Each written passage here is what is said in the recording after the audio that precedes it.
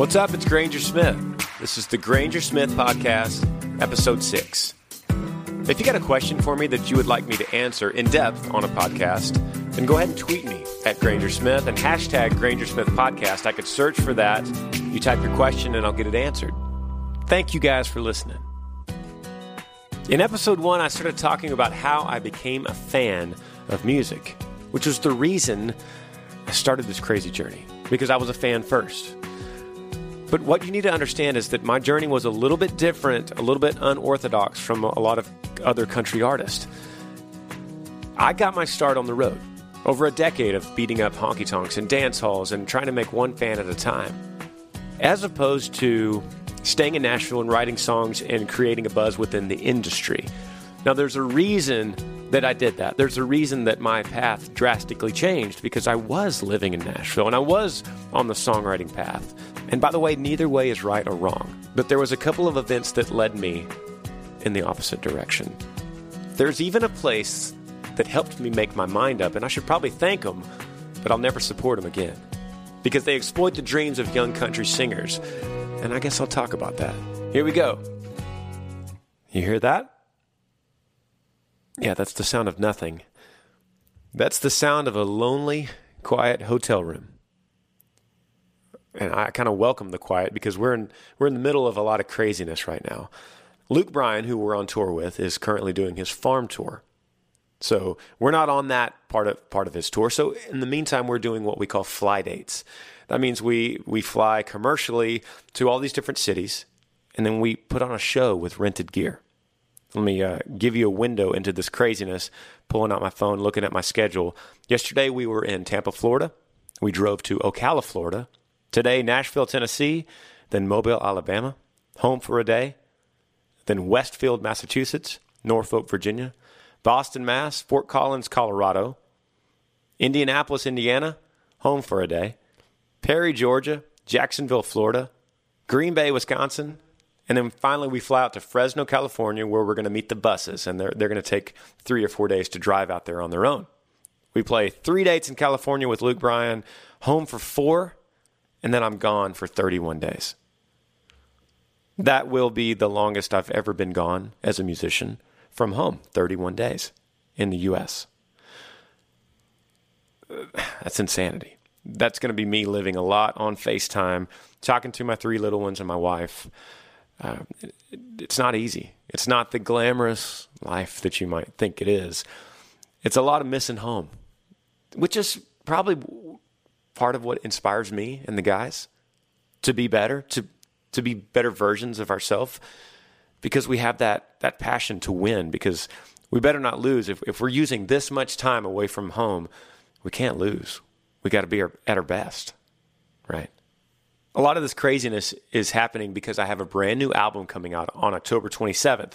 It's called When the Good Guys Win. And if you don't mind, before anyone else hears it, I would like to play a little bit of this record exclusively right now, right here on this podcast. Here's a snippet, just so I don't get in trouble. But this is the title track, When the Good Guys Win.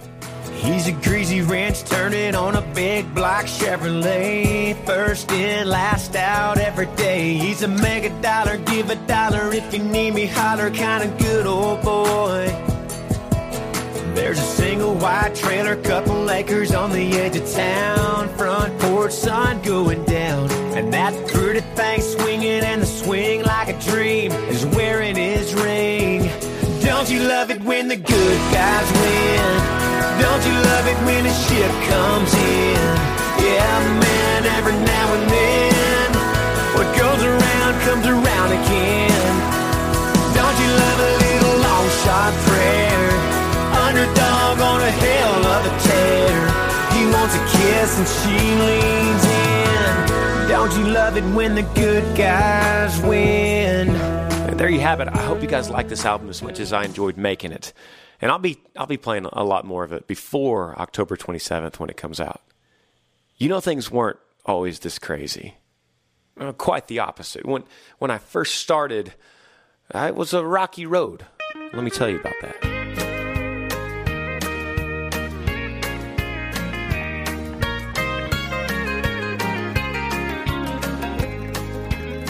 So I was a teenager. I had an album out. One album had 10 songs. It was called Waiting on Forever. I was a sophomore at Texas A&M University. I was in the Corps Cadets there, and so I had friends. I had a built-in fan base already. And the only thing I didn't have was a band. So I went to the school paper, and I put out an ad, and it said, country singer needs country band, serious gigs in line. And I was truthful about everything except for the serious gigs in line. I didn't have any gigs. But I figured if I can get a band, if we could find a place to practice and rehearse and play some of these songs off of this album, and we'd be off to the races. I ended up meeting a bunch of the guys from that ad. Started with a keyboard player, and then we found a guitar player, and then one of my friends that kind of knew guitar, then he learned bass. So we weren't the best band, but we were able to play the songs well enough to go get us a gig. Now, the College Station music scene was good to me.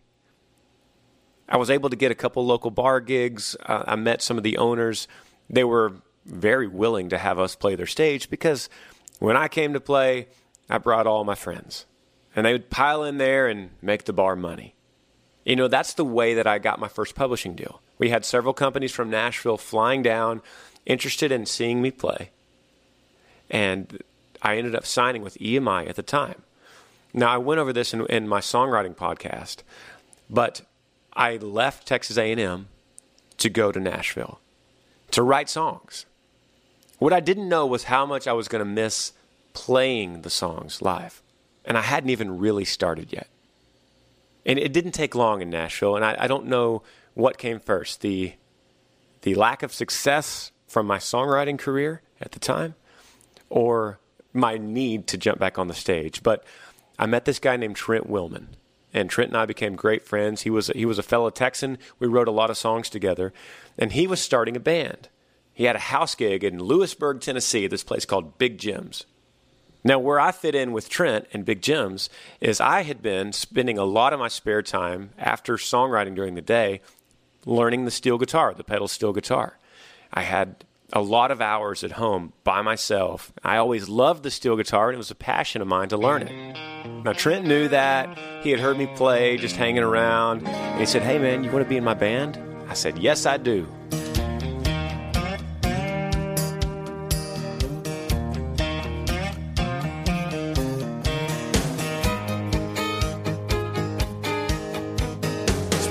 Night with Jim Beam and Johnny Walker Red. Woke up with a freight train running through my head. I'm a beer man.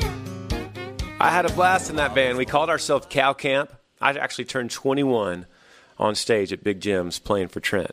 Now, these days were very important to me for a couple of reasons. One, that was my first and only true experience as a band member, not the front guy. I was learning how to take directions and follow his set list. The other really important thing was every night, Trent let me sing a couple songs. So during this house gig, not only did I learn a lot from watching Trent, but I got to get up and practice a little myself too. Now, a side note, you know who our drummer was during that time? It was Chris Lee, who's now my current tour manager. So as you can imagine, Chris knows a lot about me. He's seen many phases of my life. In fact, let me call Chris real quick and see if he has anything to say about Cow Camp.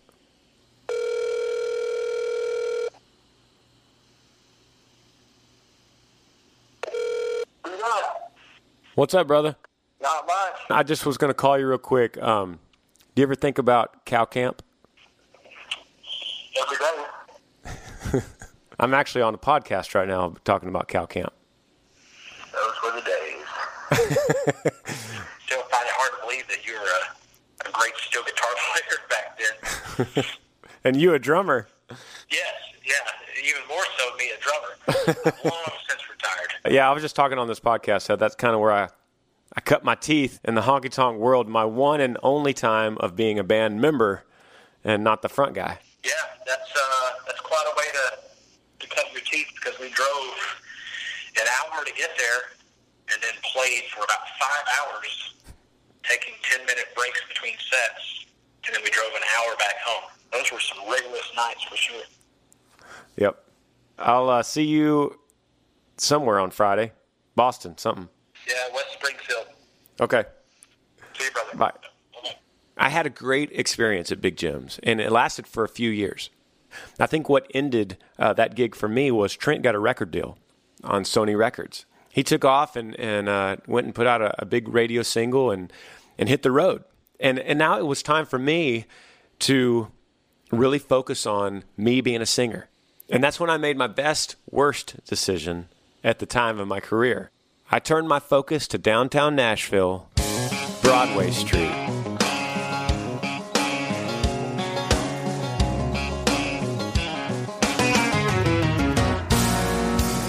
Broadway is cutthroat. Singers, guitar players, musicians, songwriters, all trying to make a name for themselves to get a record deal or end up on somebody's big tour.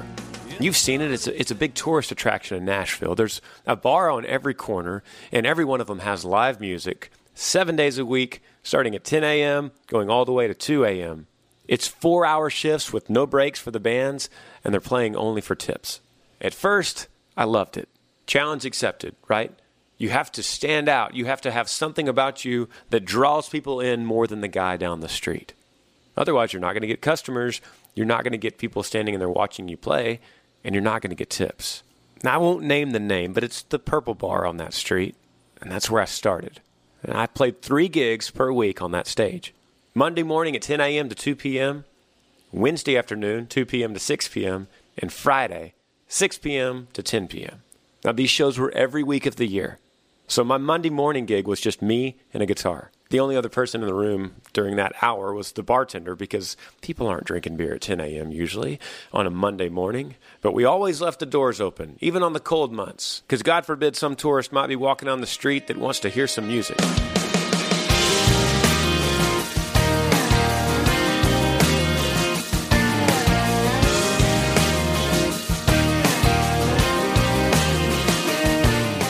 I don't think there's ever been another season of my career that I've been more excited to tell you about more things. We've got Yee Yee Energy, the energy drink that me and my brothers created that I call the unofficial sponsor of this podcast. We have a whole new apparel line coming out in the fall. We have a brand new album called When the Good Guys Win, releases October 27th. Right after that, we're going to start a headlining tour called the Don't Tread on Me Tour, and we're probably coming to a city or town near you. Oh, and there's this guy named Earl Dibbles Jr., who I need to explain, by the way, in one of these podcasts, but he has a brand new song coming on this album, and I cannot wait to show you guys the music video that we made for it. I realize that it is you guys that allow me to do what I do. Thank you for that support. Back in the Purple Bar, that I'll leave unnamed, the owner is always on me. He's always on me about the time that I wasted in between songs. He wanted one song to end and another song to start right away. He didn't even want me to tell the band what the next song was. He wanted the band just to follow along, because he didn't want any space for a customer to have the opportunity to leave and go to one of his competitors. He also had a big say in the songs I was playing. He wanted the most popular songs played all day, repeated. Of course, no originals. Don't even think about playing an original song. You know, and I was okay with that, especially at the beginning, because this wasn't about me playing my original music. This was about me being on stage consistently in front of crowds. Now, the crowds were all different. Sometimes I had to perform in front of 7 people. And then sometimes on a Friday night, it would be so packed you couldn't put another person in there. And it was a good education for me to learn how to put on a good show no matter what. No matter what song I was playing, or no matter who or how many people were watching. Now, even though this was a great education, I still had a little bit of a problem. I wasn't able to pay the bills with these tips. And more importantly, to me, I couldn't pay the band very well on the tips. Keep in mind, we had a tip jar, and it was all based on $1 bills. So everyone on the street, everyone in Broadway, was asking for $1 bills, tips. So one night, I decided to change that. I started saying on the microphone, this little slogan I would say, "We have the best deal in town. We will play any song you want for a $20 bill." And we acted like it was that was a huge bargain, and they were getting a great deal. And people would kind of chuckle and laugh. They knew. But you know what? People started pulling these 20s out and putting them in the tip jar. And the band they're kind of getting jazzed up because they know we're all splitting this 4 ways. At the end of the night, we went backstage and we took this pickle jar, the big tip jar, and we turned it upside down, and there was just 20s falling all out, wadded up. And we were getting excited, and we were unrolling these 20s and counting them up. Ended up being $480. Divided 4 ways, that was $120 each. That was about $60 or $80 more than we ever made in a single night. And of course, Chris Lee, my tour manager, is my drummer at the time. And with this epic night on Broadway, we decided to celebrate.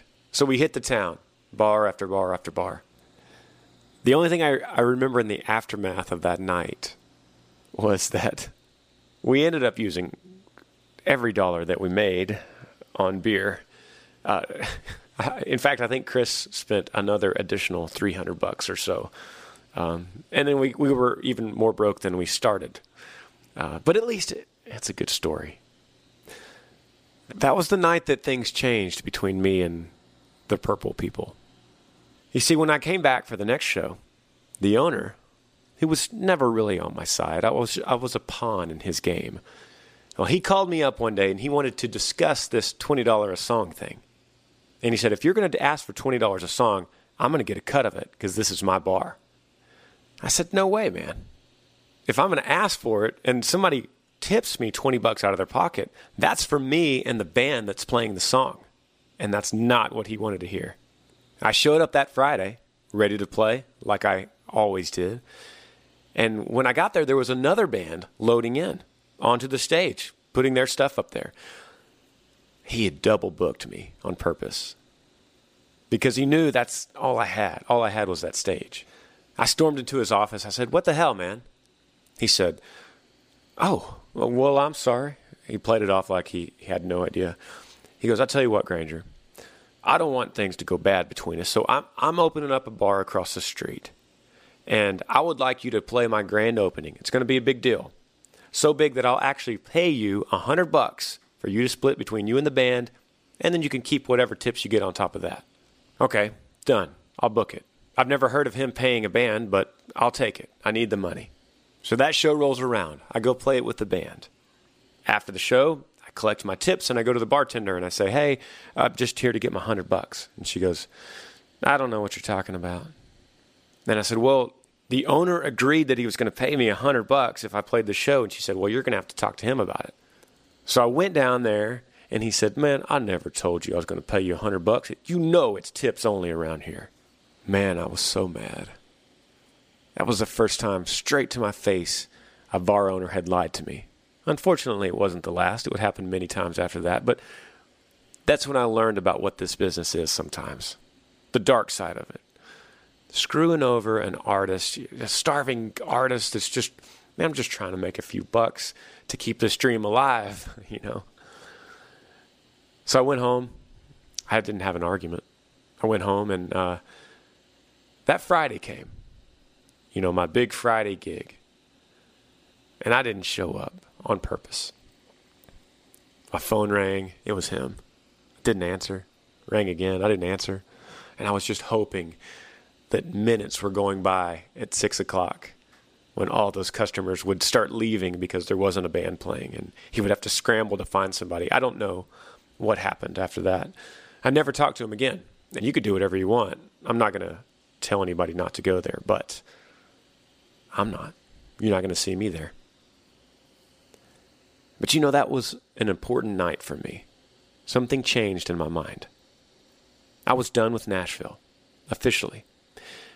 And it wasn't the people, and it wasn't Music Row. It wasn't all the reasons you commonly hear. I needed to get back on a stage, a real stage where I could play my songs. I had been writing a bunch. I had a bunch of songs that I felt like were good enough to play in front of an audience. And I needed that. I needed Texas. I needed a real band. I needed to go home and become the artist that I wanted to be.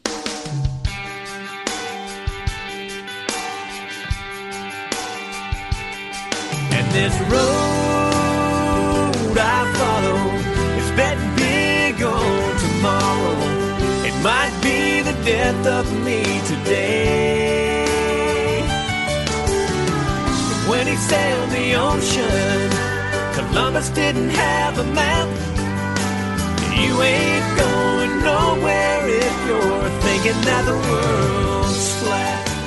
I remember writing those words, driving in a U-Haul truck with all my stuff from Nashville to Texas one rainy night. And it was the best drive I've ever made. You know what's ironic is before that, the best drive I ever made was moving to Nashville. But now I was armed with knowledge of the business, knowledge of the craft of songwriting, and I was ready to take on the stage. I was ready to start a band, a real band that was going to play original music with me. And I did just that. I put together a band. I moved to College Station, Texas, lived on my uncle's couch, re-enrolled at Texas A&M. And people ask me, when did you get your start? Now, there's a couple answers. I could say when I first started playing guitar and doing those North Texas Opries at home. I could say when I got my first big songwriting gig in Nashville. But to me, what really feels like the start is this moment, April 2004, when I moved back to Texas, started the band, and began the journey that I'm still on today. I went and bought a little used trailer and an old PA system and hooked it up to the back of my truck, piled in the band, and we were armed and ready to play any gig that we could possibly find. And that's what we did. And it led to all kinds of crazy stuff. I even got punched by a fan one time while I was singing. That feels like a whole new podcast. That's probably going to be on episode 7 when I talk about the honky-tonk journey. Thank y'all for listening. It happens like that, out of the blue sky, lost in her blue eyes. Yeah, when it happens like that, nothing to lose, turns right into you. Doing all you could do just to keep her around till the moon goes down and you're back at your house. One thing leads to another, you loving each other when looking, you never look back. It happens like that. Don't forget you could ask me questions, tweet me, #GrangerSmithPodcast, and I'll answer them on the next one. Love you guys. Thanks for listening.